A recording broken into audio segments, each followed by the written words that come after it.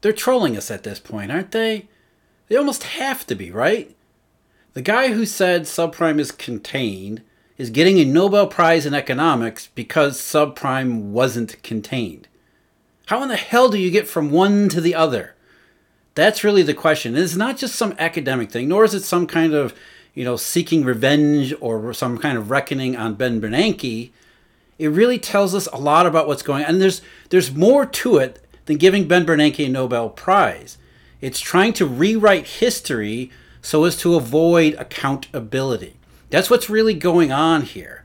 And it has implications that span not just, finance and money, but economy, politics, and everything else. Giving Ben Bernanke the Nobel Prize is ridiculous. But it's not just ridiculous because, of course it is, the guy who presided over the worst financial crisis. See, I did it. There it is. I said the word that they want us to say. The guy who presided over the worst financial crisis. Financial crisis. What is a financial crisis? Is that what really happened in 2008? Was it a financial crisis? Are we still experiencing financial difficulties in 2022? That's what's important here. The use of the word financial when the word should be monetary. Now, I'm Jeff. This is Eurodollar University, and this is the place in the video where I remind everybody, if you're watching this on Emil Kalinowski's channel, you're going to want to go over to the Eurodollar University YouTube channel. If you're listening to this on Apple or Spotify or any of the podcast outlet, you don't need to do anything. If you're watching this on Eurodollar University, thank you for scrolling over to our channel there. That's where the videos are going to end up in the future. Now, as I said, I'm Jeff. This is Eurodollar University. Today is a day, it won't live in infamy, but it's a day about infamy that should be more well understood in terms of history. Not just history, but history of the history of what happened that explains how we got where we are today, which, if you've noticed, isn't in a very good place whatsoever. The world is as unstable as it's been in a very, very long time, and nobody seems to have any answer for it. And the reason is because nobody is held accountable for what has happened. Least of all, those who were at least responsible for watching over what they told everybody they were so responsible for. Now again, what is today? The October 10th, which means Ben Bernanke, the announcement, the Swedish central bank said that he along with two other people are going to get a Nobel Prize for their work in identifying what went wrong in the financial crisis. Financial crisis. Isn't that convenient? A financial crisis is not something maybe you would expect a monetary authority to be able to have much to do.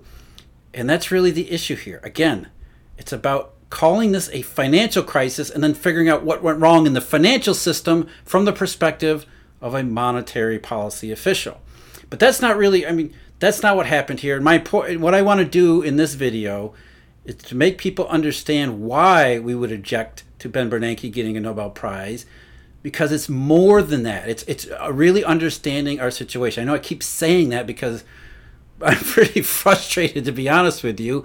After 15 years, everybody still looks at the Federal Reserve. When in this respect, even Ben Bernanke receiving a Nobel Prize is an admission that this is beyond the capabilities of the Fed. Now, they're trying to say that it's legitimately beyond the capabilities of the Fed, but for our purposes here, that's sort of enough. And then we can really look into why that is and what that actually means. But even on its face, giving Ben Bernanke a Nobel Prize and saying, well, he identified the financial factors that led to the crisis and the lack of recovery thereafter, what they're really saying is, yes, this was beyond the capabilities of the Fed.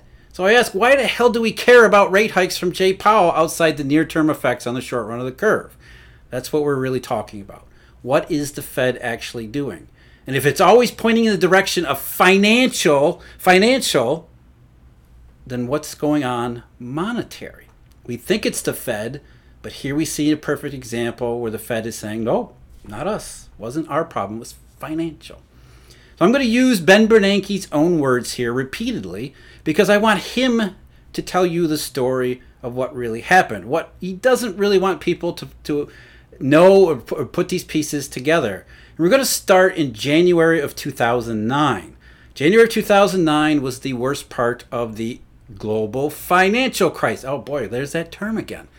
Just when it was getting bad enough that the real economy in the United States around the rest of the world began to lay off millions upon millions of workers. Millions of workers around the world, tens of millions actually, were being thrown out of work for what reason?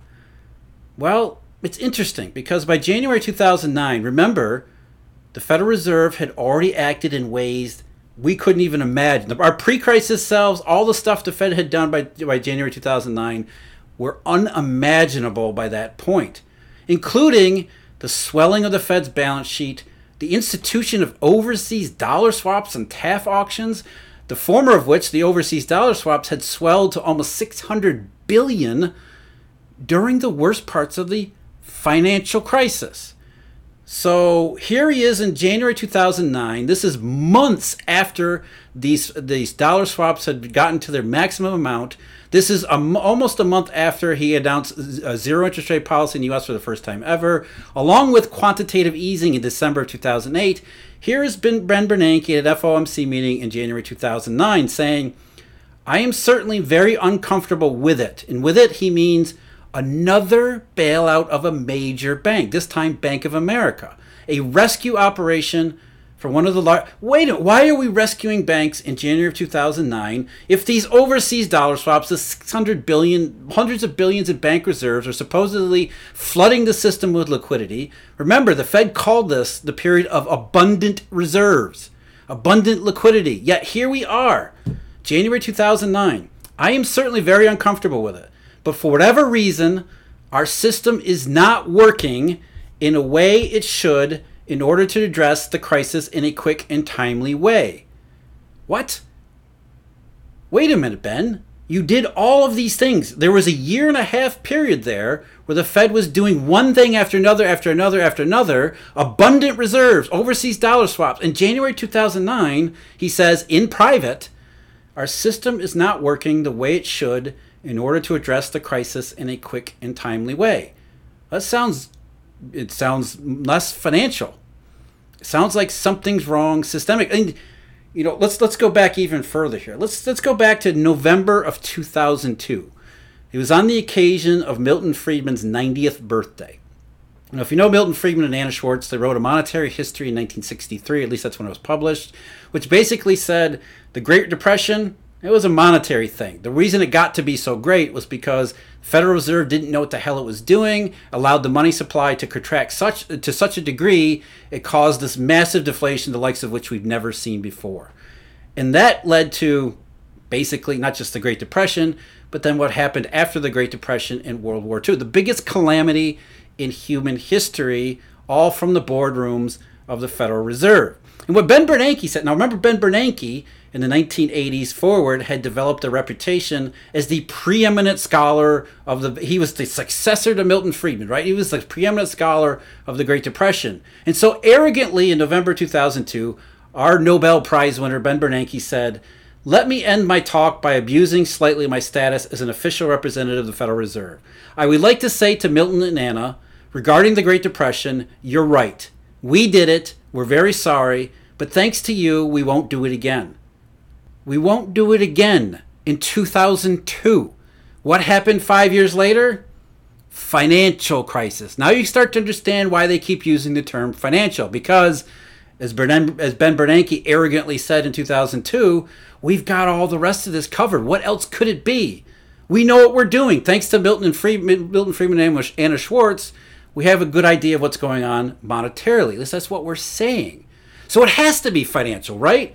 It has to be financial. But wait a minute. In December 2008, before the announcement on QE and ZIRP, the New Yorker did a article on the financial crisis, which by then everybody knew was the worst occasion since the Great Depression, monetary, not financial. And Ben Bernanke was quoted in this New Yorker article confessing something that I don't think most people have ever heard. I and others were mistaken early on in saying that the subprime mortgage crisis would be contained. The causal relationship between the housing problem and the broader financial system was very complex and difficult to predict. But what is it between the broader housing market, the broader housing problem, and the financial system? What is the thing that connects those two? Well, it just so happens to be the stuff that Milton Friedman and Anna Schwartz talked about the bygone deflationary era. Maybe the issue isn't financial complexity, but monetary complexity. And who should we ask for a determination? Let's go to Ben Bernanke, February of 2010, long after the crisis is done. The Fed has supposedly rescued everything.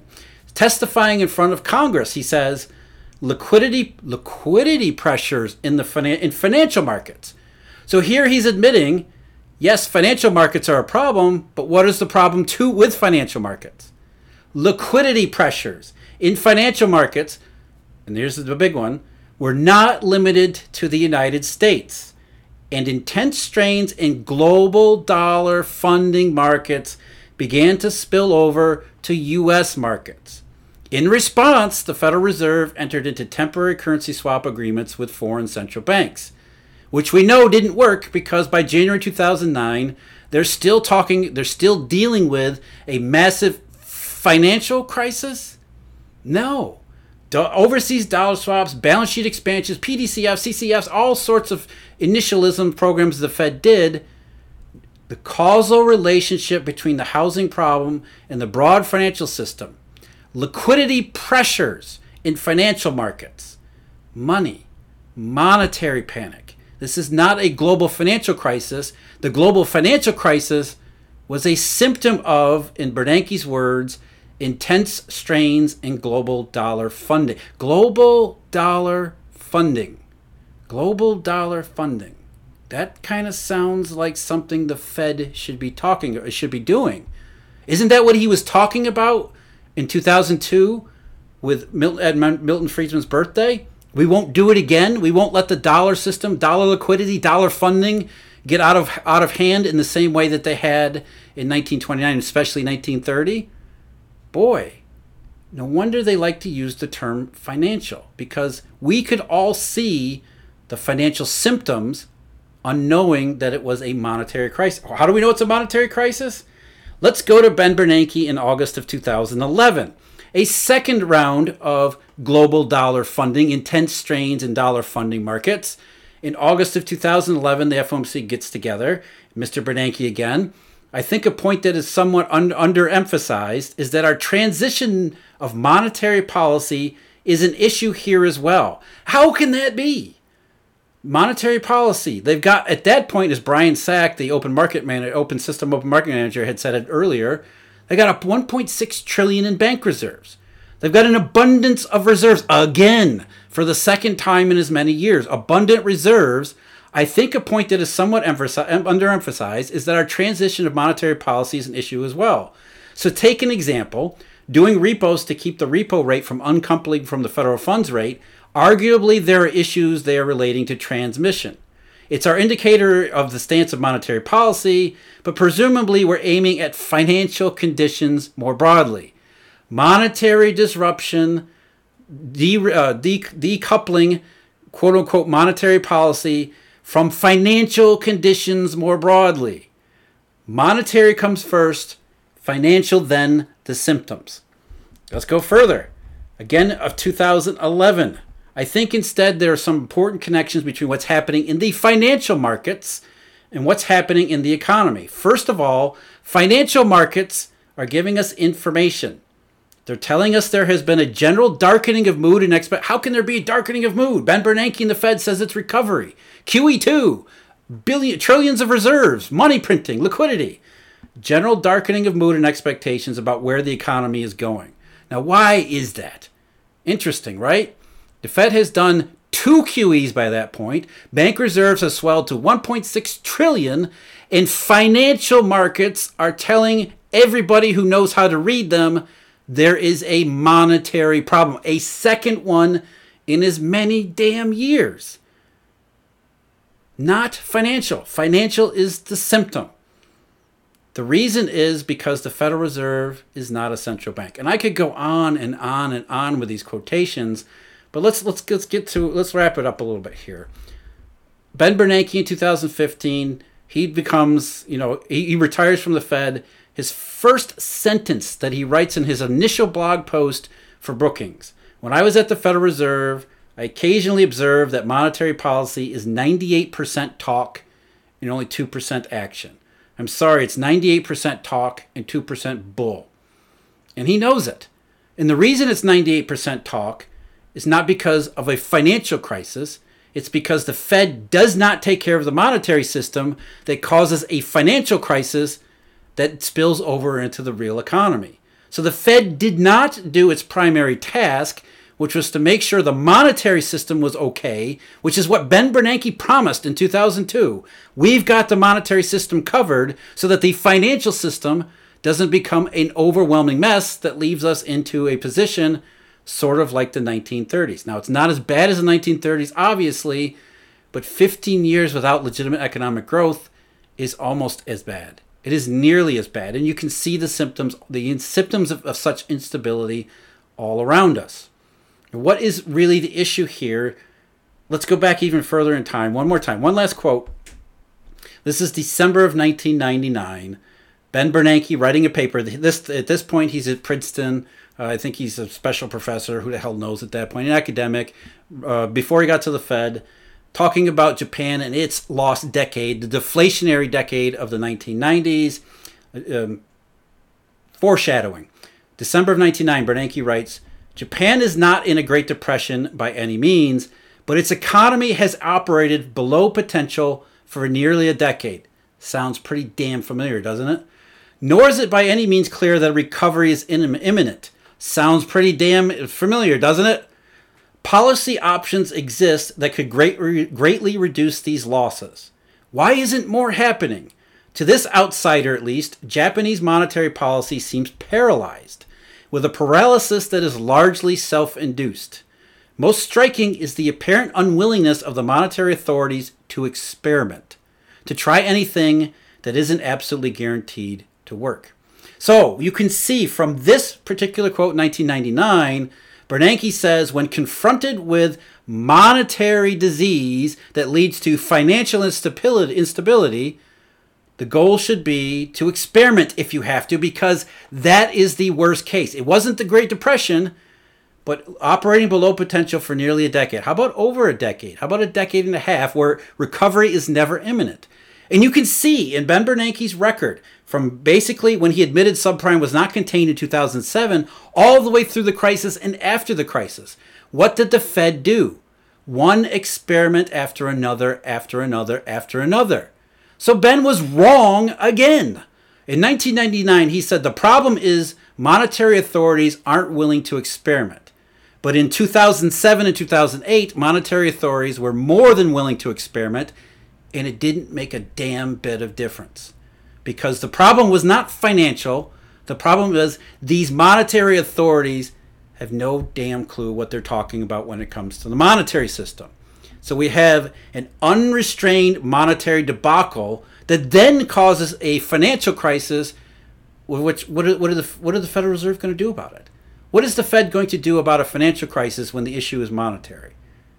We know the answer is because, as they said in 2011, we've got all these bank reserves and we've got a liquidity issue on our hands anyway. They cannot solve the monetary crisis. So in the aftermath, in order to gaslight the public, they're making this all about a financial crisis.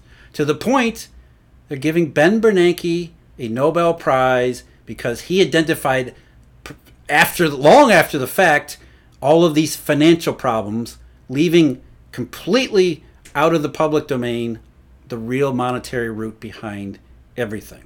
So of course they're giving him a Nobel Prize because it fits with the last 15 and a half years of lies. Monetary policy, at least what's called monetary policy, is 98% talk, and 2%, the other 2% that isn't, is complete and utter lies. That's the sad reality, and that's really what our major problem is. We all think in terms of a financial crisis, and therefore the monetary issue goes completely disregarded. And so we see today what's happening. Everybody, oh, QT, bank reserves. Sorry. Bank reserves mean nothing. That much has been proven over and over and over and over again. You don't have to take my word for it. Take their word for it. All of these studies that show QE does nothing. QT does nothing. But yet we talk about it as if the Fed is the most powerful engine ever. And giving Ben Bernanke a Nobel Prize simply continues and forwards that narrative. That's how we'll know when these things are over. When we stop thinking about it in terms of Bernanke, but also thinking about it in terms of financial. It was the great monetary crisis of 2008 and the great monetary crisis that continues to afflict the world today. Just ask India or China or the UK. I'm Jeff. Thanks for listening. Thanks for watching. Take care.